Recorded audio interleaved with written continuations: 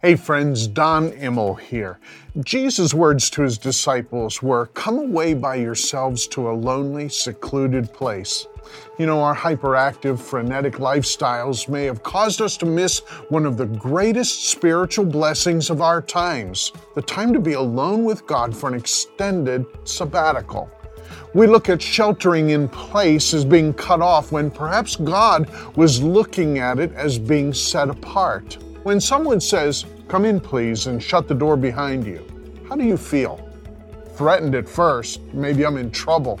But once you know that you're all right, you know that what is coming next is important, perhaps personal. You may even feel honored to be part of this particular conversation behind closed doors. Responsibility is often elevated, deepened trust results. When the disciples sequestered themselves after the crucifixion, it was out of fear and perceived threat. Jesus met them in their self-imposed isolations, and his first words were very settling. "Peace be unto you." About 40 days later, the followers of Jesus were again sequestered in an upper room.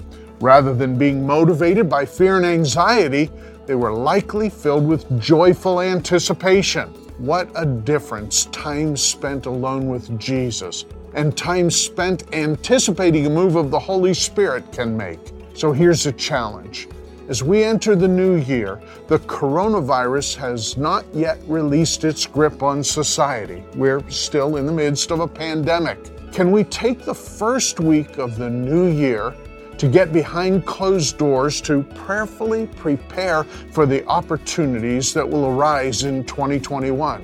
We don't know how or when the pandemic will abate, but I believe that humongous opportunities for sharing the gospel will cascade as the coronavirus resolves. We've heard the prophetic words that things will not return to how they were before the pandemic.